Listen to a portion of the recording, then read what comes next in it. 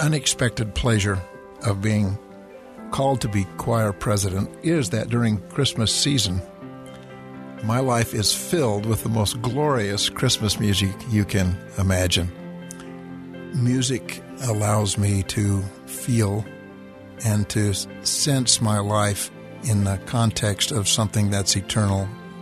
And I actually think that's what President Nelson means when he says, think celestial.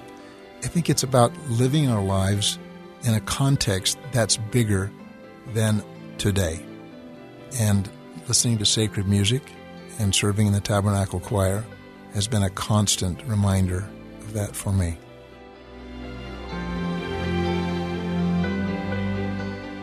This is Sarah Jane Weaver, Executive Editor of the Church News, welcoming you to the Church News Podcast. We are taking you on a journey of connection as we discuss news and events of the Church of Jesus Christ of Latter-day Saints.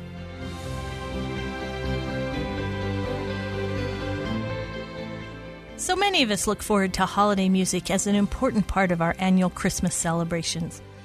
This includes, of course, the Tabernacle Choir and Orchestra at Temple Square's annual Christmas concert. Today on the Church News Podcast, we discuss the music of the Tabernacle Choir during the Christmas season and year-round with Tabernacle Choir President Mike Leavitt and Karmel Newell, Tabernacle Choir Director of Member Support. Welcome, both of you, to the Church News Podcast. Thank you. Thank you. It's so nice to have you with us, especially during this time of year when everyone thinks about Christmas music, and of course, then their thoughts go directly to the Tabernacle Choir. President Leavitt, why don't we just start with you and have you talk to us about how music can be such an important part of celebrations, and when we think about the birth of the Savior, how music can take us there as well. An unexpected pleasure of being called to be choir president is that during Christmas season, multiple days a week, my life is filled with the most glorious Christmas music you can imagine. And it is the Christmas season to me. I find myself feeling a sense of both inspiration and a sense of gratitude listening to music, and I know I'm not alone. I'm sure you also connect your Christmas celebrations with Christmas music, Karmel. Absolutely. I can't imagine Christmas without music, and honestly, I can't imagine Christmas without the Tabernacle Choir's music. I feel like they're angelic, and their music is their mission, is their message. It's just all wrapped into one. President Leavitt, I think this is how so many people usher in the Christmas season for them. They say, let's go downtown, let's look at the lights, and let's hear the choir. Important to remember that this isn't just a celebration for people in Utah. This is actually the recording session for our PBS special, which is literally played all over the country and all over the world. It actually won't play until next year. It gives us some time to perfect it and to have the production at the highest possible level. But later this month, last year's Christmas program will premiere. But what that says is that this is part of the Christmas tradition for millions of people. I can't tell you how many times people will say to me, oh, the Christmas season has always included the Tabernacle Choir. These are people who aren't from Utah, may never have been to Utah, and who love the Tabernacle Choir. Well, and you guys have so much coming up in the next year that also includes a worldwide audience, including a trip to the Philippines. Tell us about that. A very important change for the Tabernacle Choir has been a change in our mission statement. Our mission statement was amended to add very important words, throughout the world. And we have an objective now to be a choir that's both known around the world and that represents members of the Church of Jesus Christ of Latter-day Saints who live throughout the world. During 2023, we were in Mexico and had a delightful trip there for a year. We performed live for almost 25,000 people. We had 500,000 people who watched the streamed version of our concert. In February, we'll go to the Philippines. In the Philippines, we'll have 3 concerts, 2 at a very large arena that will feel, in terms of its proportion and the type of production we're doing, like our Christmas special. In the past, the choir tours or travel assignments have been through many different countries in the same trip, appearing mostly at small concert halls. We're now changing that and appearing in fewer places, but in much larger proportions. I think the phrase we're using is anchor and radiate. We can go to a place around the world and radiate from there and from there and there and there. Well, and I actually felt that. I was not assigned to go to Mexico City to cover the choir for the church news. I had to watch it as so many other people remotely, and it was thoroughly enjoyable.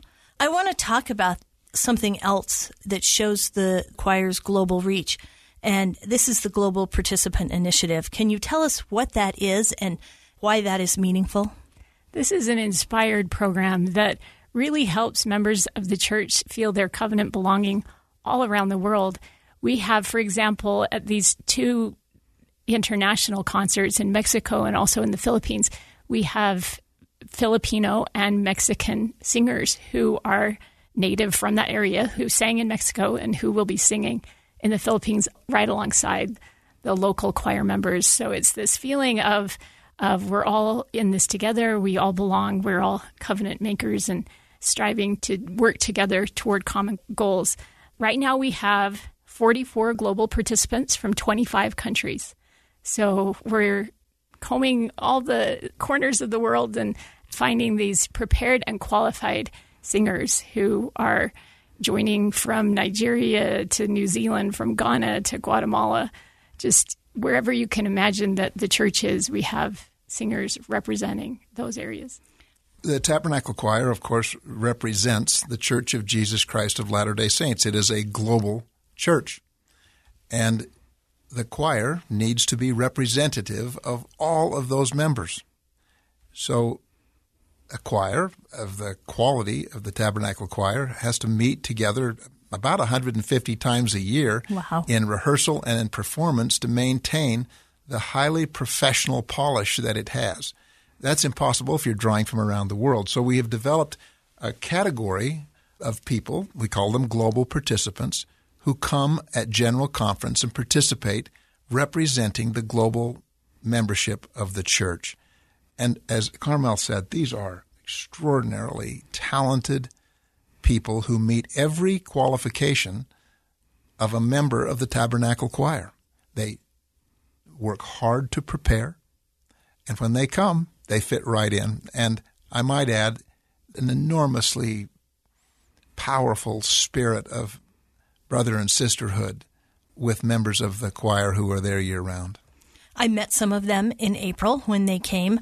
We actually did a Church News podcast with them, which we will link to from this podcast. But I was so touched by their energy and their enthusiasm and their testimonies. At the end of that podcast recording, they sang for us, and we were so touched by their talent that we actually included it in the podcast because we felt something right inside of us. And from that, I thought, isn't this an interesting program? Because every one of those participants go home taking a little bit of the Tabernacle Choir with them, and that will influence the way they share music wherever they're from. And they also leave a little bit of themselves and their traditions and their cultures with the choir who they've been associating with for all of those days. Tell us, is that some of the magic that you anticipated would happen, or is that just what happens when church members associate together? We knew that the choir needed to represent, or if you will, it needed to reflect the global membership of the church. And consequently, when they came, not only did they reflect that, they also began to enhance it. And one of the things that I think was a bit of a surprise to me is how much it means to people in the countries where they live to watch General Conference and see someone who both looks like them and with whom they relate because they come from their country. It is this sense of belonging that we all long to have with organizations and beliefs that we associate with. For example, the members in the Philippines stayed up till 2 a.m. to watch their friends perform, even though they could have watched the recording very easily the next day. They wanted to see it live, and they all gathered and cheered them on from far, far away at such an inconvenient hour. Well, that is really, really sweet. President Leavitt, you have also had some other things that you've focused on since becoming choir president. Tell us what those are and how those are coming along. We established 4 basic objectives. The first was to reflect the global membership of the church, and we've been talking about one way in which that could occur. The second is to be more visible in the world, representing a worldwide church, and hence we're doing a tour of the world over a 4-year period of time. The trip to Mexico was part of it. The trip to the Philippines will be part of it, and we already have a number of other stops scheduled that will be announced later. A third important part of our criteria was to harness digitization to be able to deliver our music throughout the world. So we're working on a digital-first strategy where most of the time our music was consumed through records or CDs or whatever it would have been in the past. The medium now is streaming. So we're working hard to build up digital assets that will stream. We're also changing the method of our performance. That is to say, in the past, most of our out-of-the-country visits have been oriented toward smaller concert halls. We're now performing in much larger arenas where we're able to put on productions that highlight not just our high degree of musicianship, but also the message that we're providing. Now, I actually love that the world tour is called Hope. Speak to what you're trying to spread and why that word is meaningful. Well, it's hope, but the source of hope is faith, and faith in Jesus Christ. We are moving around the world testifying in a way that we believe will provide a sense of not just hope, but healing and peace in a world that badly needs those attributes. Music does this in a way that very few mediums can. It speaks to us in a unique language, and it's a universal language. It's interesting you would speak of languages. As I was driving here, I listened to Elder Gong's talk, and he said there are more than 7,000 languages in the human family, and yet we all understand music, and it speaks to our hearts, and it unites us in such a powerful way. During some of the recent dark days of the Middle East conflict, on those very days when that was just beginning, we were auditioning members from the Middle East, and there was just this refrain of hope that I felt as we met with them and as our missionaries engaged with them. I thought, through all this conflict, there will be peace. There will be peace on earth again someday. Well, I know I felt that way during the pandemic. It is really when I found Tabernacle Choir to be something that I could incorporate into my daily life. I had, for years, tuned in when I was available to the Sunday morning broadcast or to the annual Christmas concert or to concerts that happen in the summer. But it had never occurred to me before that, hey, this music can bless you every day. And during that kind of dark time, I was on my phone, and then your phone dishes up like music. And suddenly I found that I could drive all the way into work and only hear the choir, and how hopeful that was. As you talk about digitization and availability of choir music, is this something that you hope people will engage in as part of their daily routine? It is. Now, it's important, I think, to acknowledge that not everyone views the Tabernacle Choir as the genre of music that they want to listen to every day. I am a huge fan, but I have a number of other settings on my phone. But it is Tabernacle Choir music I go to when I'm looking for a sense of peace, when I'm looking to reflect. I need something specific. I believe that that's true for most people. I think if you were to put 100 people in a room who typically don't listen to Tabernacle Choir music but had a specific need, if they listened to it during that period, they would find it as giving them a sense of peace. And so what we are looking for is a means by which we can deliver that sense of healing and peace to people when they need it and have it available when it's something that plays an important part of their life.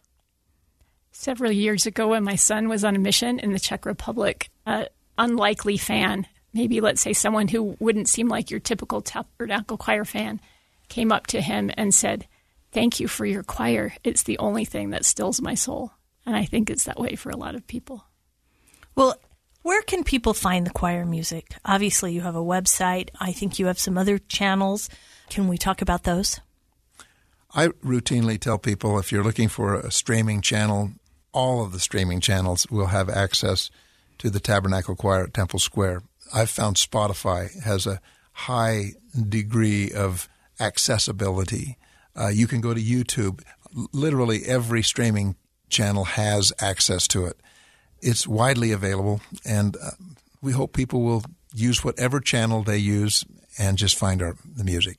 And you have had now quite a bit of time behind you since taking over as president of the choir.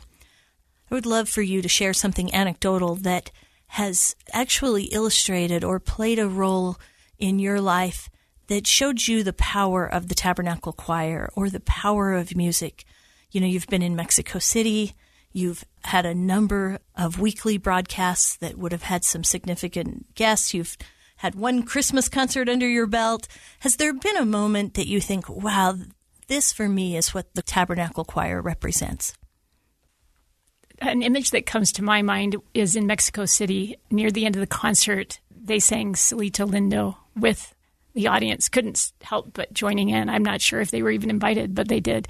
And pretty soon, the whole auditorium was filled with people singing the same song and waving their phones. And it was just this joyful, united celebration that burned a picture in my heart that I'll never forget. It was precious.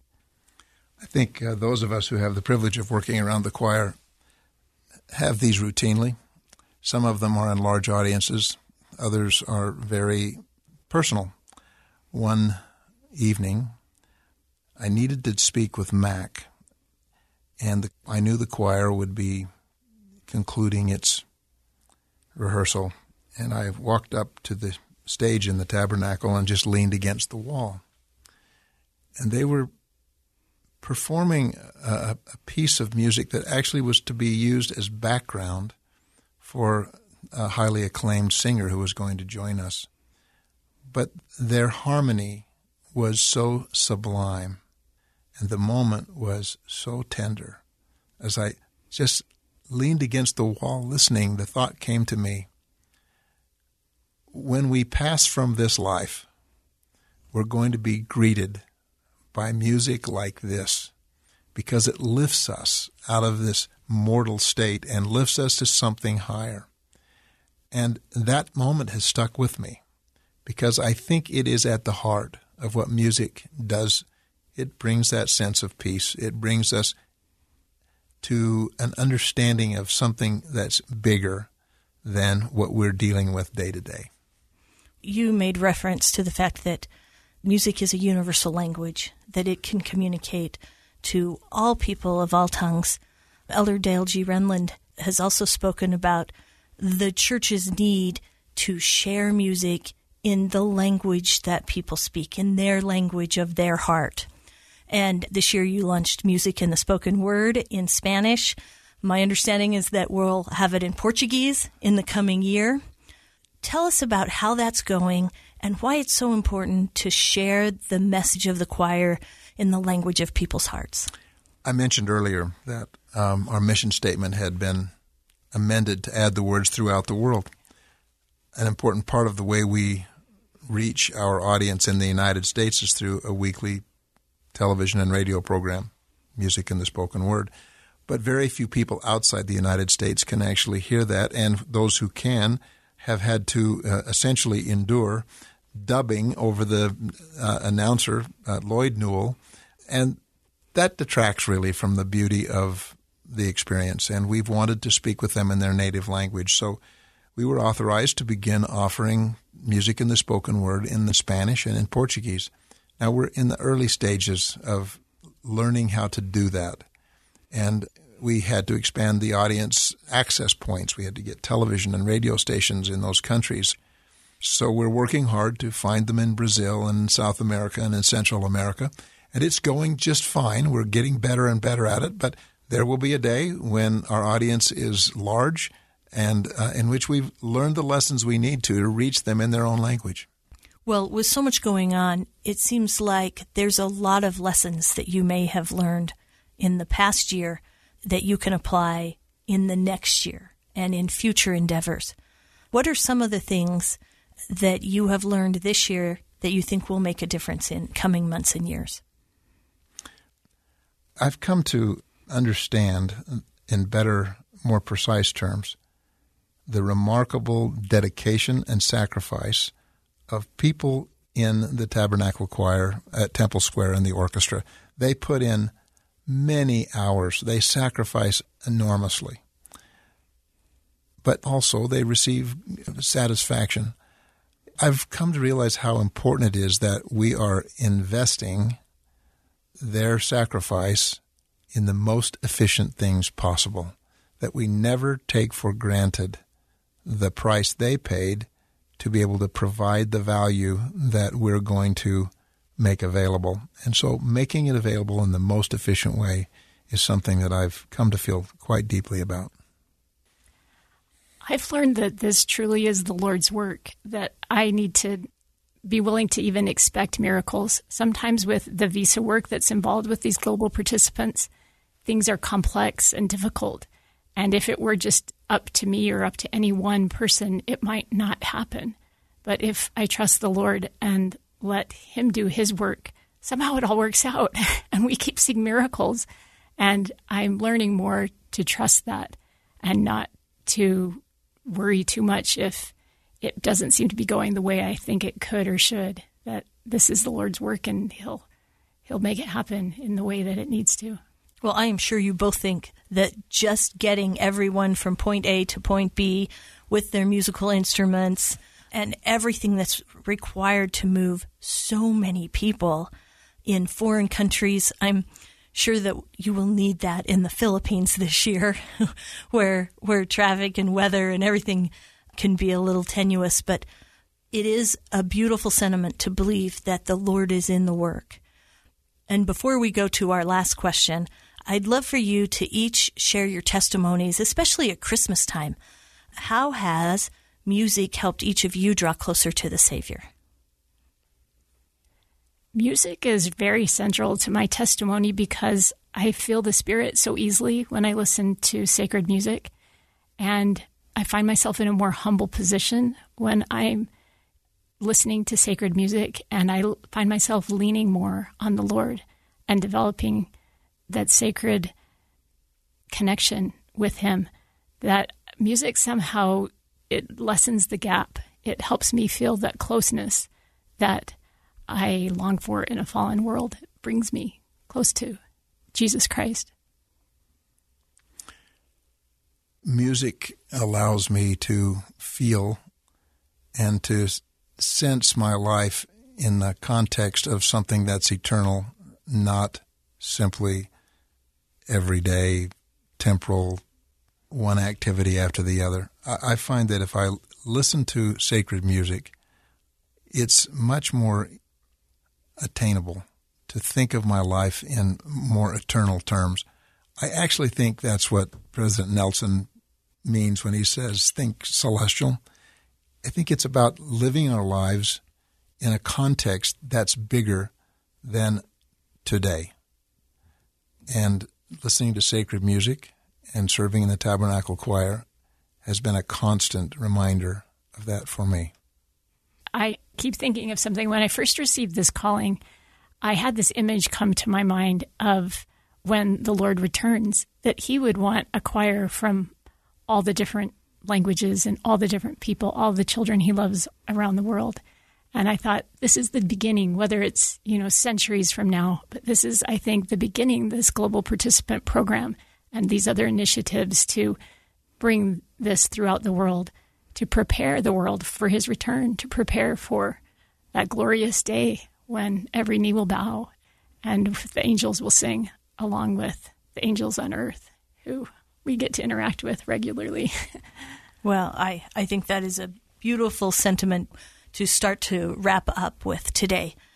We have a tradition at the Church News Podcast. We always give our guests the last word, and we always ask them the same question. And the question is, what do you know now And so let's start with you, Karmel. We'll end with President Leavitt. But what do you know now that you've learned from the Tabernacle Choir at Temple Square?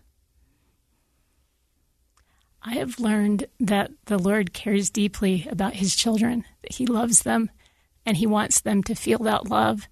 And one of the ways that we can more easily access that love is through music. And I think that's why he cares so much about it, because he wants us to feel his love. I feel it regularly when I am in their audience and their association. And I think that the Lord wants us to help his children everywhere feel that love. I have come to appreciate more fully the uniting capacity of common beliefs.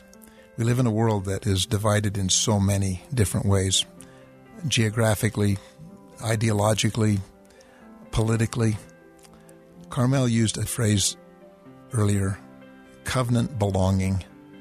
I've come to realize that what can unite us is a common belief in deity, a common understanding that we are children of God, and that we are, after all, brothers and sisters in the sense that we are all human beings who have similar kinds of feelings, have similar kinds of hardships, have similar kinds of desires, and it's that sense of common belief that can truly unite us.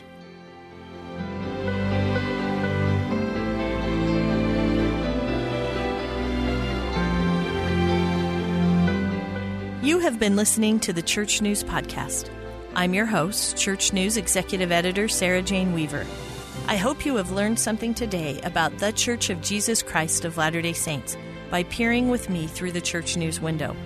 Please remember to subscribe, rate, and review this podcast so it can be accessible to more people. And if you enjoyed the messages we shared today, please make sure you share the podcast with others. Thanks to our guests, my producer, Kellyanne Halverson, and others who make this podcast possible. Join us every week for a new episode. Find us on your favorite podcasting channels or with other news and updates on the church on thechurchnews.com.